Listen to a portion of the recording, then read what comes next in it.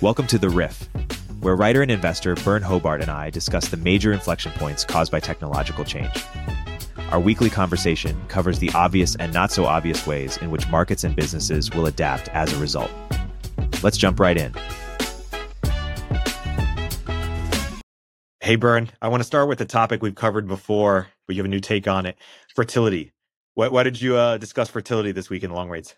Yeah, so Tyler Cowen actually posted this really good chapter from, I think it's an economic textbook on many topics, but there was a chapter on fertility. And it was a fun piece because some of it is talking about these general models of why do people choose to have kids, when do they choose to have kids, and what are the forces, pushing in different directions. But it talked about how some of the general assumptions we have actually been getting more obsolete over time. So one of them was that there has been, since the late 80s, a slightly positive correlation between GDP and fertility. So richer countries do actually have more kids, or countries that are getting richer have more kids.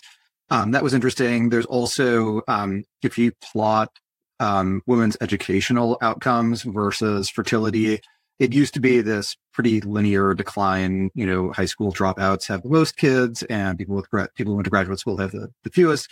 But now it actually inverts after college. So women who went to grad school actually have slightly more kids on average than women who went to college. So it was good to get that kind of general corrective. And the piece also talked about some of these general models of fertility, and what it really illustrates is that it's really hard to talk about the economics of fertility just because you have these very strongly opposing forces where pretty much anything that means that you can afford to have more kids also raises the opportunity cost of your time. So you don't get better at, reading bedtime books or doing bath time or playing catch in the yard or whatever. Like your utility from that does not go up as fast as your utility from other things. So, we can afford more kids, but we can also afford more vacations. Does that actually mean we end up having fewer kids? Do we substitute out? Annoyingly, the econ term for that would be that children are an inferior good, in the sense of when you have more money, you substitute them with something else. Econ is always full of these things that sound incredibly judgmental, but are just terms of art that are, less evocative when you use them to describe pork bellies or something.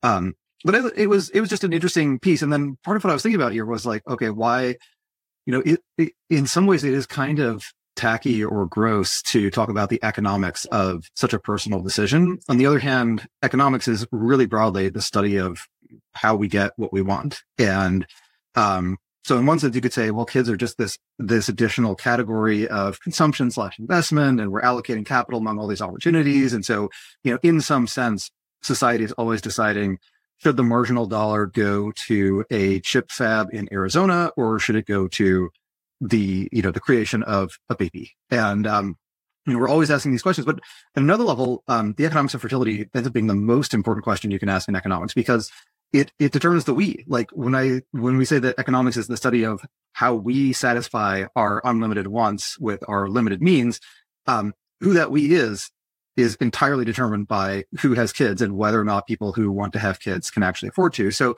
it ends up being this really fundamental question about just who is going to exist to enjoy all of this nice stuff. Like, it's not just that they are labor and there's also capital, but it's like they are the observer. They're like the point of all of this activity. Like, eventually I will presumably be dead at some point, and the world will go on existing. Hopefully it's not like I'm dead and that's also the end of the world, either from like the philosophical sense or from just, we all die in a very horrible way. But what that means is that what gets left behind after my lifetime is, what I've done, but also kids. And so it's a really important question. So I think that, we should be thinking about that, because thinking about the economics of fertility means, just considering the trade-offs in a lot of policies, where if you are indifferent to the question of, does this make it easier or harder for people who want to have kids, naturally, if you just don't consider that criterion, you end up selecting for policies that make it harder to have kids. And you can look at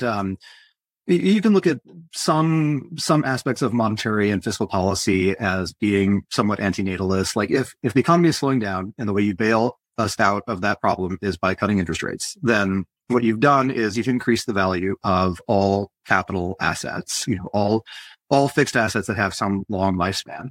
And one of the biggest categories of those is houses. And people do tend to either have kids once they've bought a house or have kids once they know they can afford a house. And so you are pricing some people out of having kids, which means you're pricing other hypothetical people out of existence entirely.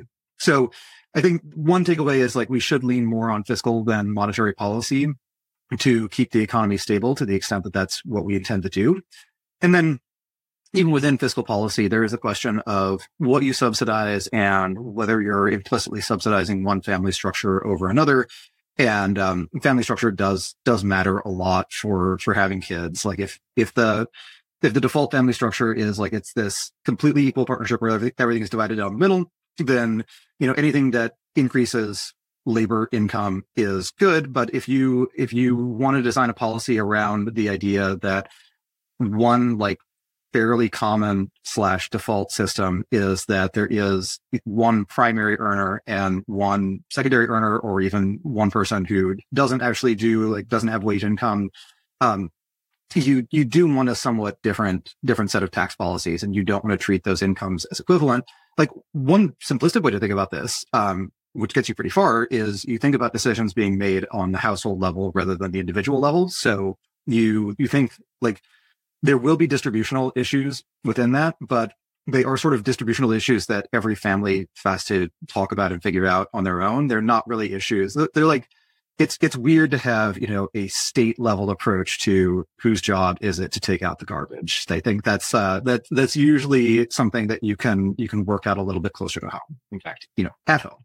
So, yeah, I think it's a fascinating topic. I think it always, it often riles people up, although I've always been pleasantly surprised that I can touch on and allude to some controversial stuff in the newsletter, and it doesn't freak people out. I've always been pleasantly surprised about that. I think some of it is just email is it's a different kind of viral than Twitter. So with email, like I almost never get an email, either a newsletter or just a direct email. Like I don't get emails and then feel like I need to just publicly dunk on this person. It's like it would be a weird thing to do. Because like if you get the email, you signed up for it. Like you're dunking on yourself if you think this is a dumb newsletter. So you can just opt out. I think a lot of people just opt out of the newsletters that say things that annoy them.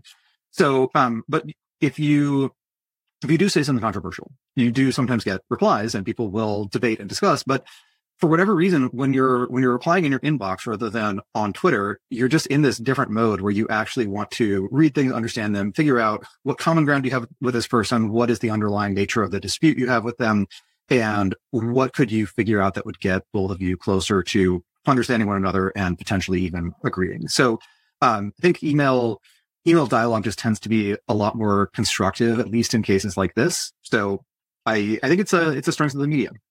Yeah.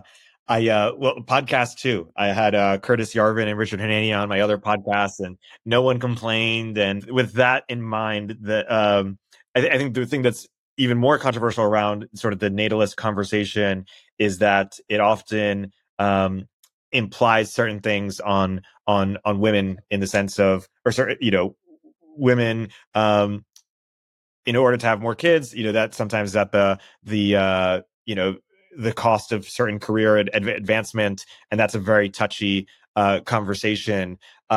Is it because of all the great work society has done to enable women to have that choice, or many women at least? Is the right way of thinking about it from a purely economics perspective, sort of the trade-off between current and future GDP, in the sense that if we told, said, hey, more women, and of course more men could do this too, be stay-at-home dads. But in this case, if we're talking about more women should focus on having kids, that means less women, crushing it in the workforce, which means less GDP. Is that the right way of thinking about it? But at the same time, if we have less kids, that's less future GDP, or is that too crude?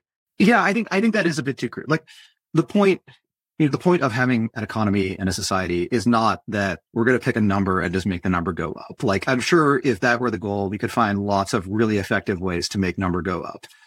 It is about creating a system that allows people to pursue their goals in ways that are socially constructive and that don't harm other people, and that allows them to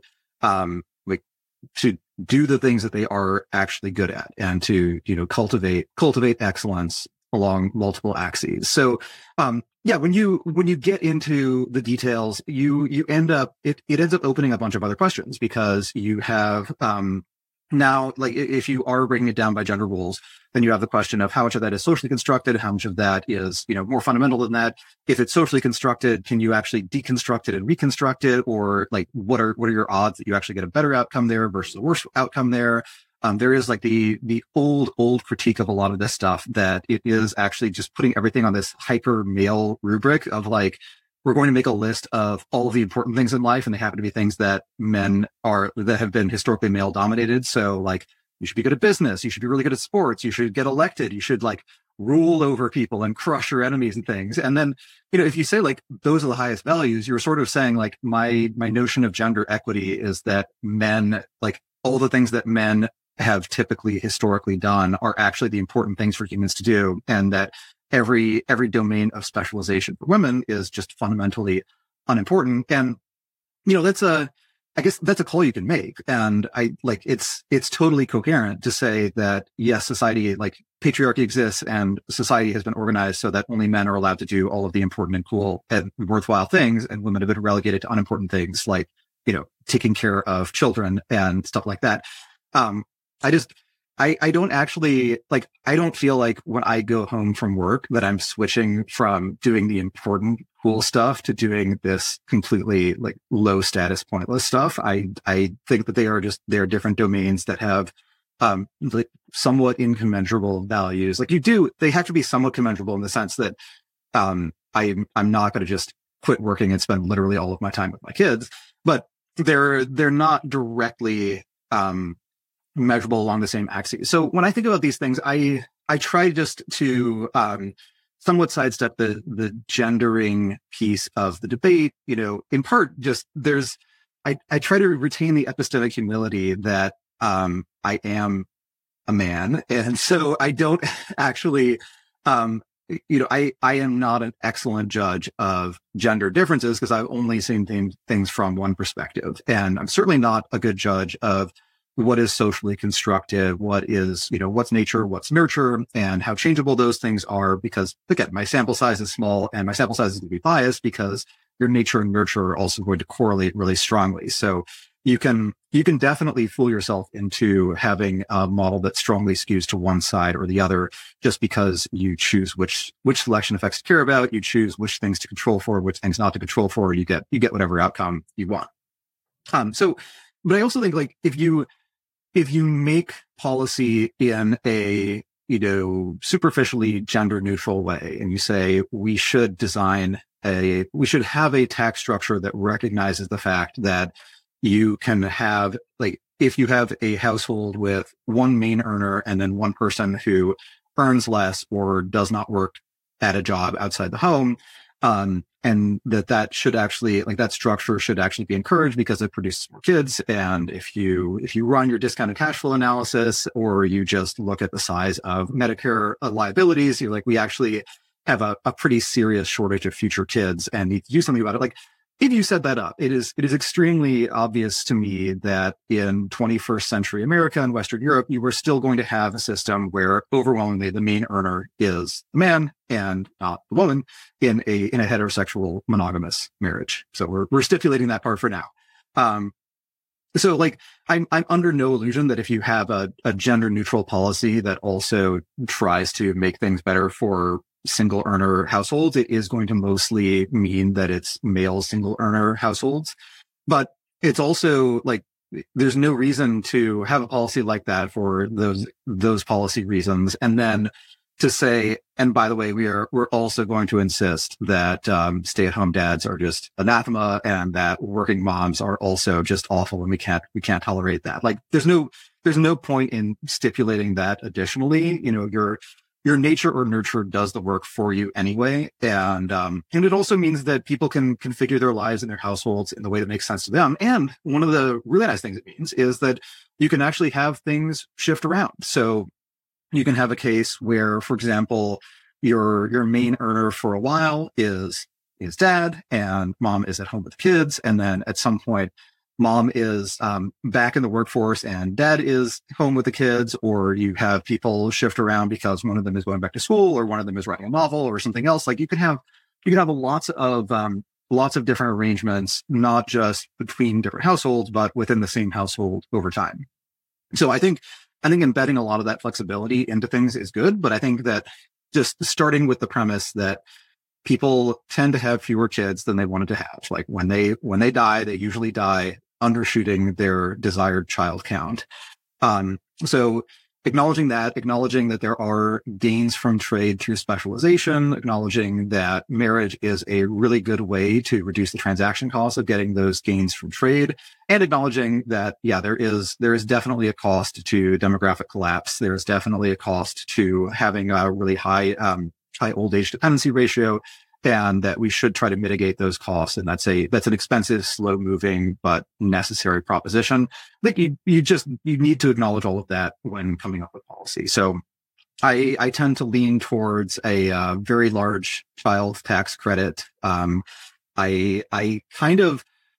go back and forth on this idea of how much should it be tied to income. And I think there's kind of this trollish argument you can make where if you tie it to income and you say, like, we are going to subsidize, mid six-figure earners a lot more when they have kids, like at one level, you are massively redistributing wealth to mid six-figure earners. But if you have the view that most of the decline in intergenerational social mobility is because the parents of rich kids can invest a lot in their kids' outcomes, and so the kids get ahead.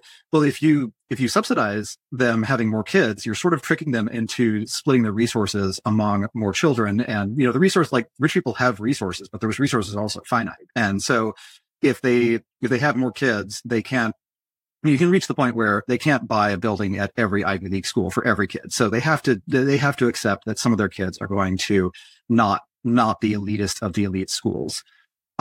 And then, so like from that perspective, it's just, it is a way to basically split up large fortunes into smaller fortunes. And the US doesn't really have any kind of, strong, primogeniture kind of tradition where the eldest child or eldest male child is going to inherit almost everything from their parents, and everyone else is just sort of an afterthought. And, maybe they should pursue the priesthood or move to a different country and make their fortune there. No, like we tend to have a pretty equitable situation where the default assumption is that parental wealth and attention gets split pretty evenly among the kids. And if it doesn't, it's more for logistical reasons. Like it's a lot easier to pay attention to the first kid who's an only child, and a lot harder to pay attention to the N minus last, like the N minus first kid. So the last kid will also get a ton of attention because the parents miss all the other kids being babies.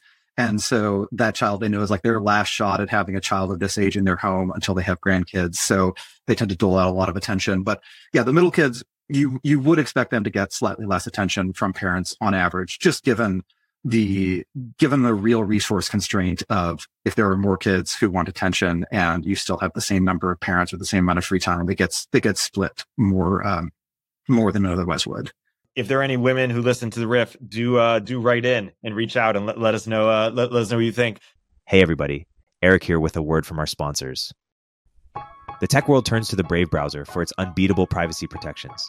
But did you know that Brave also has a private ad platform? Brave Ads offers first-party targeting, and it's been cookieless since day one, so you can relax while third-party tracking cookies disappear from the web. Today, millions of people turn to ad blockers to avoid being tracked and pestered online. But Brave's new ad model aligns incentives for users and advertisers. Users earn rewards for viewing ads, which they can save, spend, or pass along to their favorite creators. And advertisers score points for respecting user privacy, generating ROI without invasive tracking. So whether it's high-impact announcements on the new tab page or keyword-targeted ads in Brave Search, Brave offers diverse, private, future-proof ad formats for all your business goals. Join the future of advertising at brave.com/ads. Mention MOZ when signing up for a 25% discount on your first campaign. Yeah, it is interesting, just more broadly, like if we were totally dedicated to advancing AGI, we know what we would do. We would go work at OpenAI or start some competitor. If we were dedicated to solving sort of the fertility crisis or solving, population demographics, it's not necessarily clear what we would do or focus on. So I think the tech instinct is, and it's true in tech, is that if you find a problem that is worth solving, that nobody has solved yet, that if you solve that problem for a subset of people, you make them very happy, and then you find an adjacent subset of people who have a very similar problem where you can tweak your solution and make it a good solution for them, you just keep doing that, and then you end up dominating, the market. So like Facebook starts out as, well, who's that? Who was that person who sat next to me in art history class? And I'd like to know if I have any other classes with her, and I'd like to maybe hang out with her and message her or something. And so, you solve that problem for a set of undergrads. And then 20 years later, you are in the business of just connecting humans across like connecting billions of people across the world. So you solve it by increments. Now that works pretty well in tech. It works less well in slower moving and more capital intensive industries. So there's not like a similar way that you would solve the problem of air travel of like, I think people should fly more. You can start an airline. It's expensive and probably won't work out, but you can start an airline and you can say, I think that flights between these two cities should be cheaper. And you can actually, again, with effort and having raised a lot of money from very generous backers who are probably not going to do very well from backing you, you can solve that problem a little bit. But a lot of these social issues, like I think the right place to look at is just like, can I personally contribute to this? And there are definitely peer effects within pregnancy. I think like this gets studied more in the context of teen pregnancy, where it does seem to go through epidemics, and that's not ideal. But there are some peer effects with older people where if there's a cohort of people and you'd expect them to start having kids at 30, and then one person in that cohort has kids at like 27. So it's like, it's young, but it's not crazy irresponsibly. Like someone must have made a catastrophic mistake here young. You can slightly increase the fertility of that peer group. I think there's like the sort of Ponzi scheme dynamic where my kids will make more money babysitting in a few years if their existence causes other people we know to have more kids. So there's probably some leverage there. And, kids are fun, and just like, it's genuinely interesting to watch them grow up and to relive bits of your childhood and to see which aspects of your personality they are just carbon copies of, and which aspects of your personality they're weird inversions of, and try to figure out, is that reactive, or am I actually living out this weird inversion of my true instincts?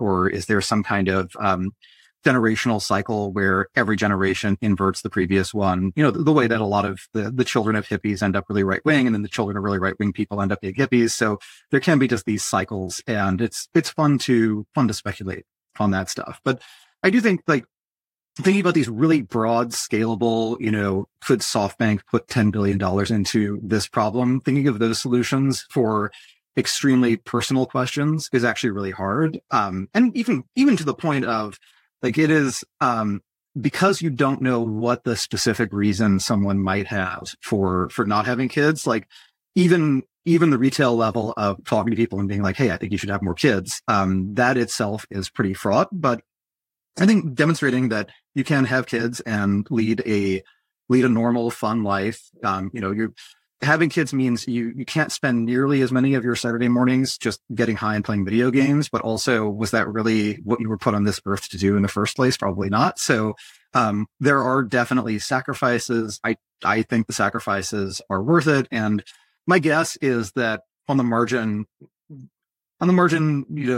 setting an example, or not like setting an example, in the kind of pedantic sense, but like trying it out, seeing that it works fine, probably nudges other people in that direction. It's probably the most impact that any one person should expect to have. And it is, for the people who come into existence because of that, it's an extremely big impact. I also think there's, treating having kids as a political act is also really weird. Like, it's not like a conversation you want to have with your kids of like, I think you're very, very special, and I score lots of points because you exist. Like, that's not good. That's not very Kantian, at the least. But it's also, I think it is generally good to have some consonance between your ideological beliefs and the lifestyle that you live.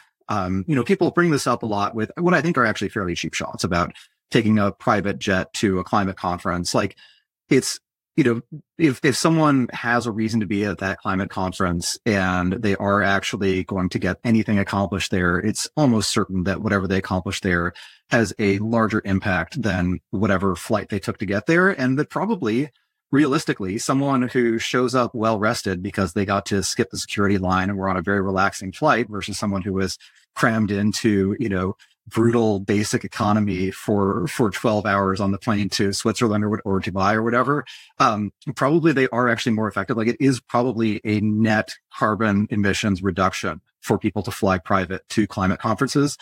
But it is also true that the more your life can actually be consonant with your basic beliefs, the happier you will be. And also, if you find that it's extremely hard to live out your beliefs, like if you think that animal cruelty is the worst possible thing and that veganism is really healthy, really, really healthy, but you're always craving bacon and, you can't get enough of steak or whatever, then maybe there is some unexamined issue with that ideology that you should think about. That either you want, it is, I think, totally legitimate to say that there are some moral standards that you can drop because they are actually impossible to fully live up to.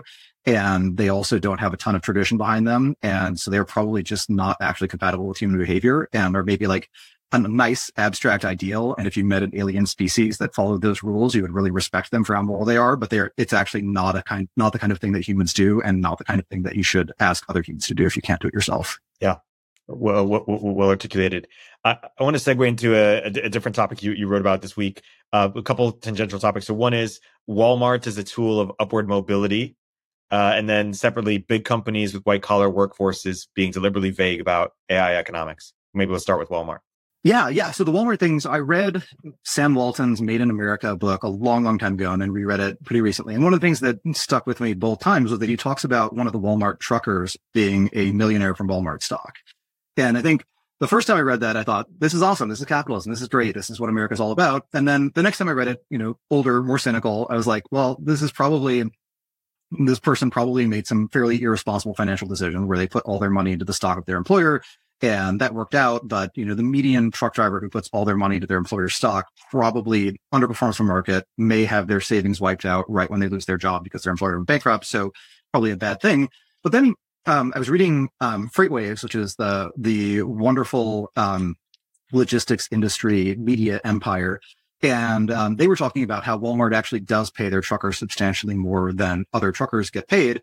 And that it's really a way for them to save on working capital because the Walmart system for a very long time has been that they want to absolutely ruthlessly minimize, one, what they pay for inventory, and two, how much time things sit on shelves, either in a store or in a warehouse before they actually get into the customer's hands. And the faster you can make that turnover go, the less capital you need to run your business. And so I don't think Walmart's at this point. I think Costco is actually at the point where their inventory turnover is so fast that when they launch a new store, like the average contribution to their capital needs for their new store is they do need to invest. I think it's like 30 to 50 million in, the real estate and the fixed stuff, but they actually get money back from their inventory. So the capital cost of holding inventory for them is negative because they turn over their inventory faster than a 30-day billing cycle. So by the time they have paid their suppliers for that inventory, they have already sold it. They already have the cash from customers.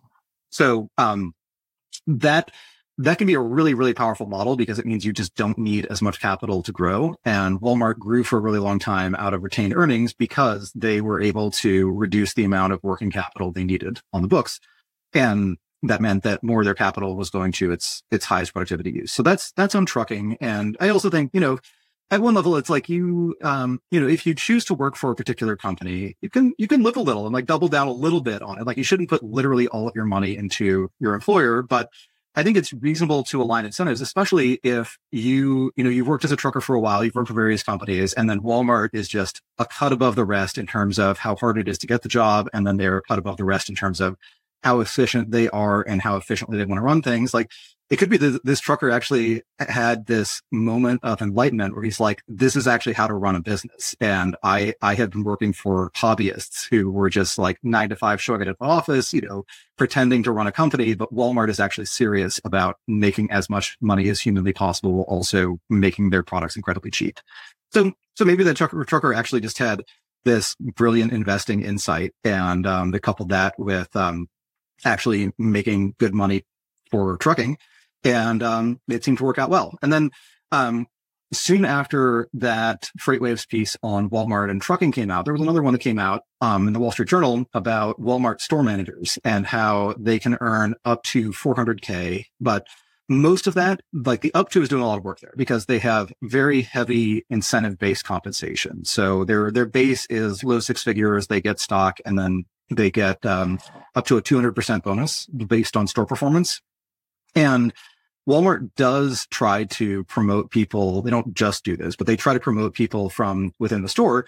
And what I realized about the store managers is that they will be the most senior person at Walmart who is constantly spending their time looking directly at specific problems at the store. Like they're walking the aisles. They are talking to the associates. They're also talking to the customers. Like if there is something wrong with how Walmart operates, those store managers are the first people to know, which means they are the ones who perform this incredibly important information transmission function of sending those insights, whether it's something like we don't clean the bathrooms quite often enough, or like we're always running out of this product, or, I tried this promotion that it actually worked really well, so we should try it elsewhere. Like they're the ones who are actually collecting that information, getting that information firsthand, but they are also management, and they're reporting up to other management. So that's the point at which an idea, an observation about the business can actually start percolating upward. I think the other reason that they get a lot of incentive compensation is when you have a really low margin business, it also means that every basis point of costs really, really matters, and every basis point of incremental sales really, really matters. And so the people who can nudge that even slightly, who can figure out, some slightly more efficient way to run some part of the store, some slightly better way to deal with shrinkage, or who can come up with some very minor rearrangement of the store layout that slightly increases the attach rate on some product. Like if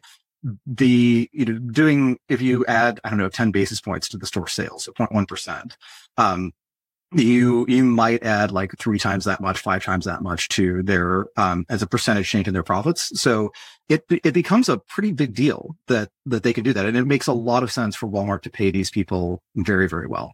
So I think that it's nice because it used to be much more common for someone to be able to get into a business on the ground floor and work their way up. Like at one point, the CEO of Goldman Sachs had started out as not even a janitor, but actually an assistant to the janitor. His job seeking habit, I think this was like 1910s, that he just went into the tallest buildings on Wall Street and would just take the elevator to the top floor and then go door to door asking who's hiring. So he started out with the lowest possible job, like literally emptying the spittoons of other employees at Goldman, and then worked his way up. That doesn't happen anymore. Like if there is someone who is a former janitor and is now the CEO of a Fortune 500 company, maybe it was a summer job, maybe it was like some, weird one-off thing, but it's really, there isn't as much of a linear path as there used to be. But within Walmart, at least, they do seem to want to have this path where if you finish high school, you get your first job at Walmart, 20 years later, you could be running a Walmart, you could be making mid 6 figures, and, you could, like, if you're making mid 6 figures, you've absolutely earned it. Like you've worked very hard in a very challenging industry at a company that likes to challenge people. And that is, hopefully an example of the system working. I'm just thinking here, we have 9 minutes, so we could go deeper on the white collar workflow. Oh yeah, the white collar thing. Yeah. So that was on, I think it was WPP that was talking about AI, and they just when they were talking to investors, they just didn't want to say that they think that AI is going to save them a ton of costs. They also didn't really want to say it's going to add a ton of revenue. They wanted to keep things pretty open and vague. And I think it's very reasonable for someone who has a job in the information processing business, which is, most white collar workers. Like, you don't want to be constantly thinking that there is this much cheaper replacement for you. It's constantly getting better, and at some point it's going to replace you. That's just a very depressing thought. A very exciting thought is there is this complement to what you're doing. It automates all the boring stuff. It can't do any of the interesting stuff. And so it'll actually make you fantastically productive, and your employer will be making so much more money that they will just not even bother to negotiate if you want to raise. So that's a very happy outcome. And it may be that they want to have some level of, at one level, they're just uncertain about how to apply AI, where it will work, where it will fail, and what the cost will be. But also, they might like that there is this wider spread in what workers are thinking, because you'll have some people who are going to voluntarily attrition out because they just feel like they don't really have a great future in this business. And those are probably not the people who are trying to incorporate ChatGPT into their workflows or using Perplexity instead of Google. They're probably not that. But then you have another set of people who view AI as this potential source of upside and have kind of the assumption that if their employer isn't making more money than from AI, that it's a sign that they need to work somewhere else. Like, those people are probably going to start creating their own efficiencies within the company. They'll probably start coming up with ideas. They will be sort of Walmart store manager style idea generators who are very close to the actual problems that the business solves, but are at a level in their career where they can make these more meta contributions of not just, I'm going to do things the way they're supposed to be done, but I'm going to execute the checklist slightly more efficiently than everybody else. But it's more like, no, I can actually adjust this checklist, and I can turn some things from hard requirements for human effort into 99% of the time you make an API call, and then you make another API call to check the results of your first API call. And then 1% of the time you see there's something off and you actually manually investigate. Separately, you wrote about AI as the last interface. Why don't you talk briefly about that? Yeah. So I think interfaces are really interesting. They're interesting in part because they are so invisible. Like, I didn't consciously think of myself as a person who was moving mostly to browser-based applications, but I just know that over time, more and more of my computer time is actually spent in Chrome. And it's not just passively reading, it's like actually using applications that happen to exist in the browser as their default interaction mode. AI has this interesting effect where it allows you to be interface agnostic in many ways. It allows you to be kind of content style agnostic, where someone can consume this as a podcast or as a video vlog or whatever. They can also generate a transcript and just read the transcript. And that similarly, you can convert written content into an audiobook or a podcast if you want to. So you can sort of be indifferent to what the original form was. That also extends to language. You can just consume it in whatever medium is best for you. And that also applies to the interactions. And weirdly, Apple was the pioneer here with Siri, where they want you to be just surrounded by this nimbus of Apple devices that are all constantly synced with one another, such that you are seamlessly moving from, you text someone, they reply, you send them an emoji on your Apple Watch, they reply with something else, you write a long reply on iMessage on your MacBook, and then, you tell Siri, like, add this thing to my calendar, whatever. So you can be somewhat interface agnostic within the Apple ecosystem.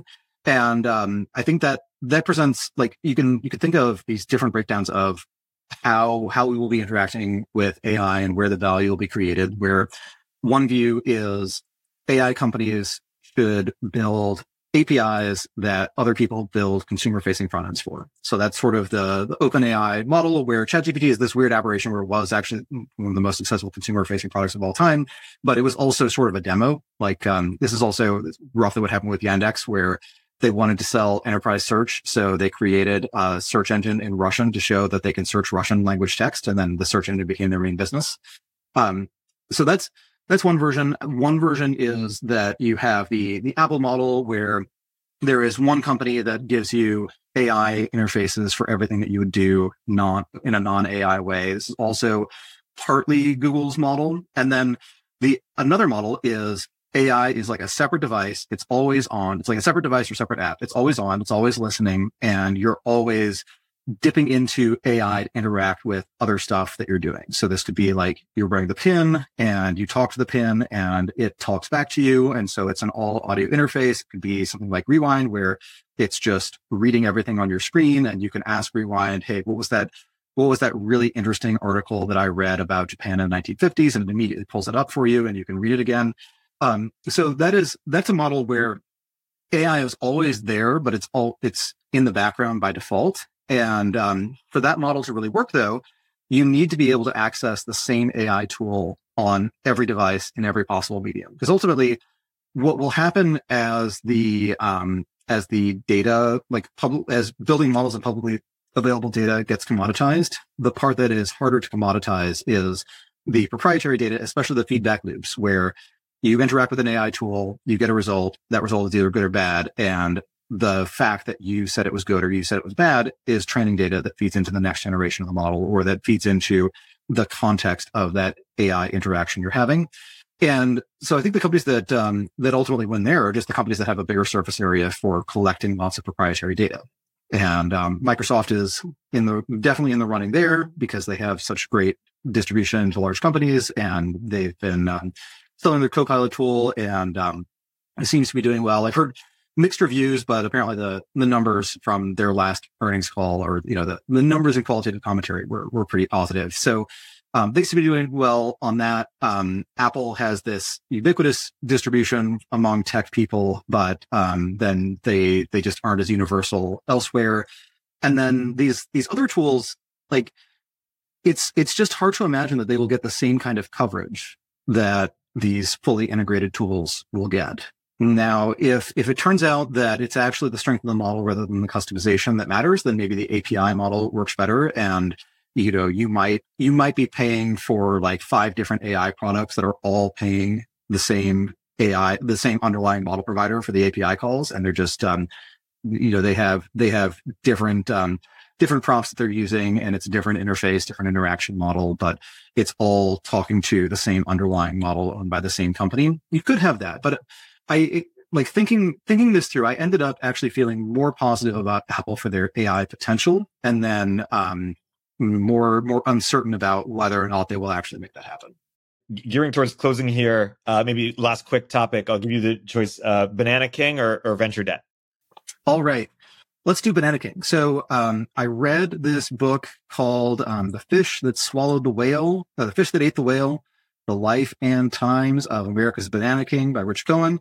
It's fantastic. Highly recommend it. It is, there's this kind of meta genre of history books where they are writing about one particular person, but that person was everywhere and was doing everything. And so every time there is some incident, it is an opportunity for the author to spend a couple paragraphs to a couple pages, giving you a sense of just the flavor of this particular time and place. So one of my favorites in that genre is there's a book about Peter the Great, his life and world by Robert K. Massey.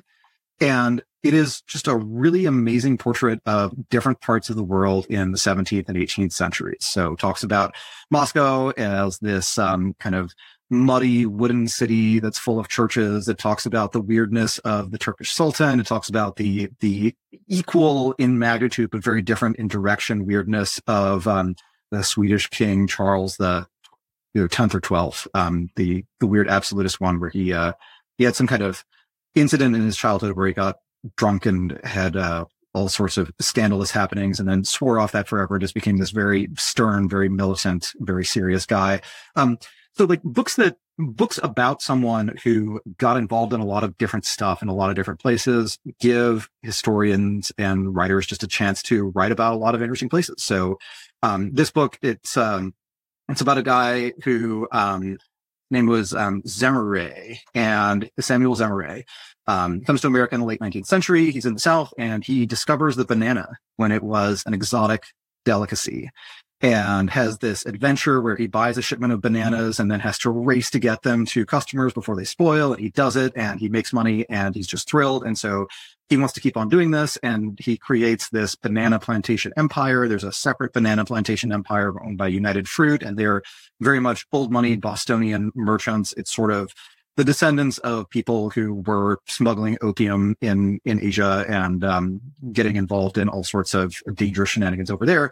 Those people still existed and sort of still had the same attitude of, rights and freedoms and national and sovereignty are one thing, but shareholder value is a much more important thing. So they tended to treat, governments as sort of this optional thing where if you don't it's sort of like if you have a bad VP of sales, and so you fire them and get a new VP of sales. That was sort of their attitude towards heads of state in the countries in which they operated. Like, this guy's not working out for us. Let's arm the moderate rebels and replace him with someone better. So it is this wild, swashbuckling adventure. By the end, it's pretty clear to everyone this system was actually very, very badly broken in many ways, and that it had managed to just permanently warp and ruin U.S. and Central American relations in a way that has apparently taken generations to repair. But it is also just a story of extremely willful people who insist on accomplishing their goals. And that is, when you're writing history books, writing about very moderate and reasonable people who step aside when it's tactful to do so and then retire quietly, that's often less fun than people who were just, intense, abrasive, goal-oriented, stepped on a lot of other people to get their way. That creates more conflict. It creates more drama. It creates more of a literary kind of aspect to the story. And the book it feels very literary. Like there are some wonderful turns of phrase. There are a lot of things that I highlighted because they were interesting, and there were a lot of things that I highlighted because it was just very well said. And I liked the way the author put things. So highly recommend it as a business story, as a nonfiction novel, as history of Central America and American relations from late 19th to mid 20th centuries. It's all of the above. That's a great place to wrap. Bern, another great episode. Until next time. Alrighty. This was fun. Later. Thanks for listening to The Riff. Please go follow and subscribe, give us 5 stars, and check out Bern's excellent newsletter, The Diff, if you haven't already.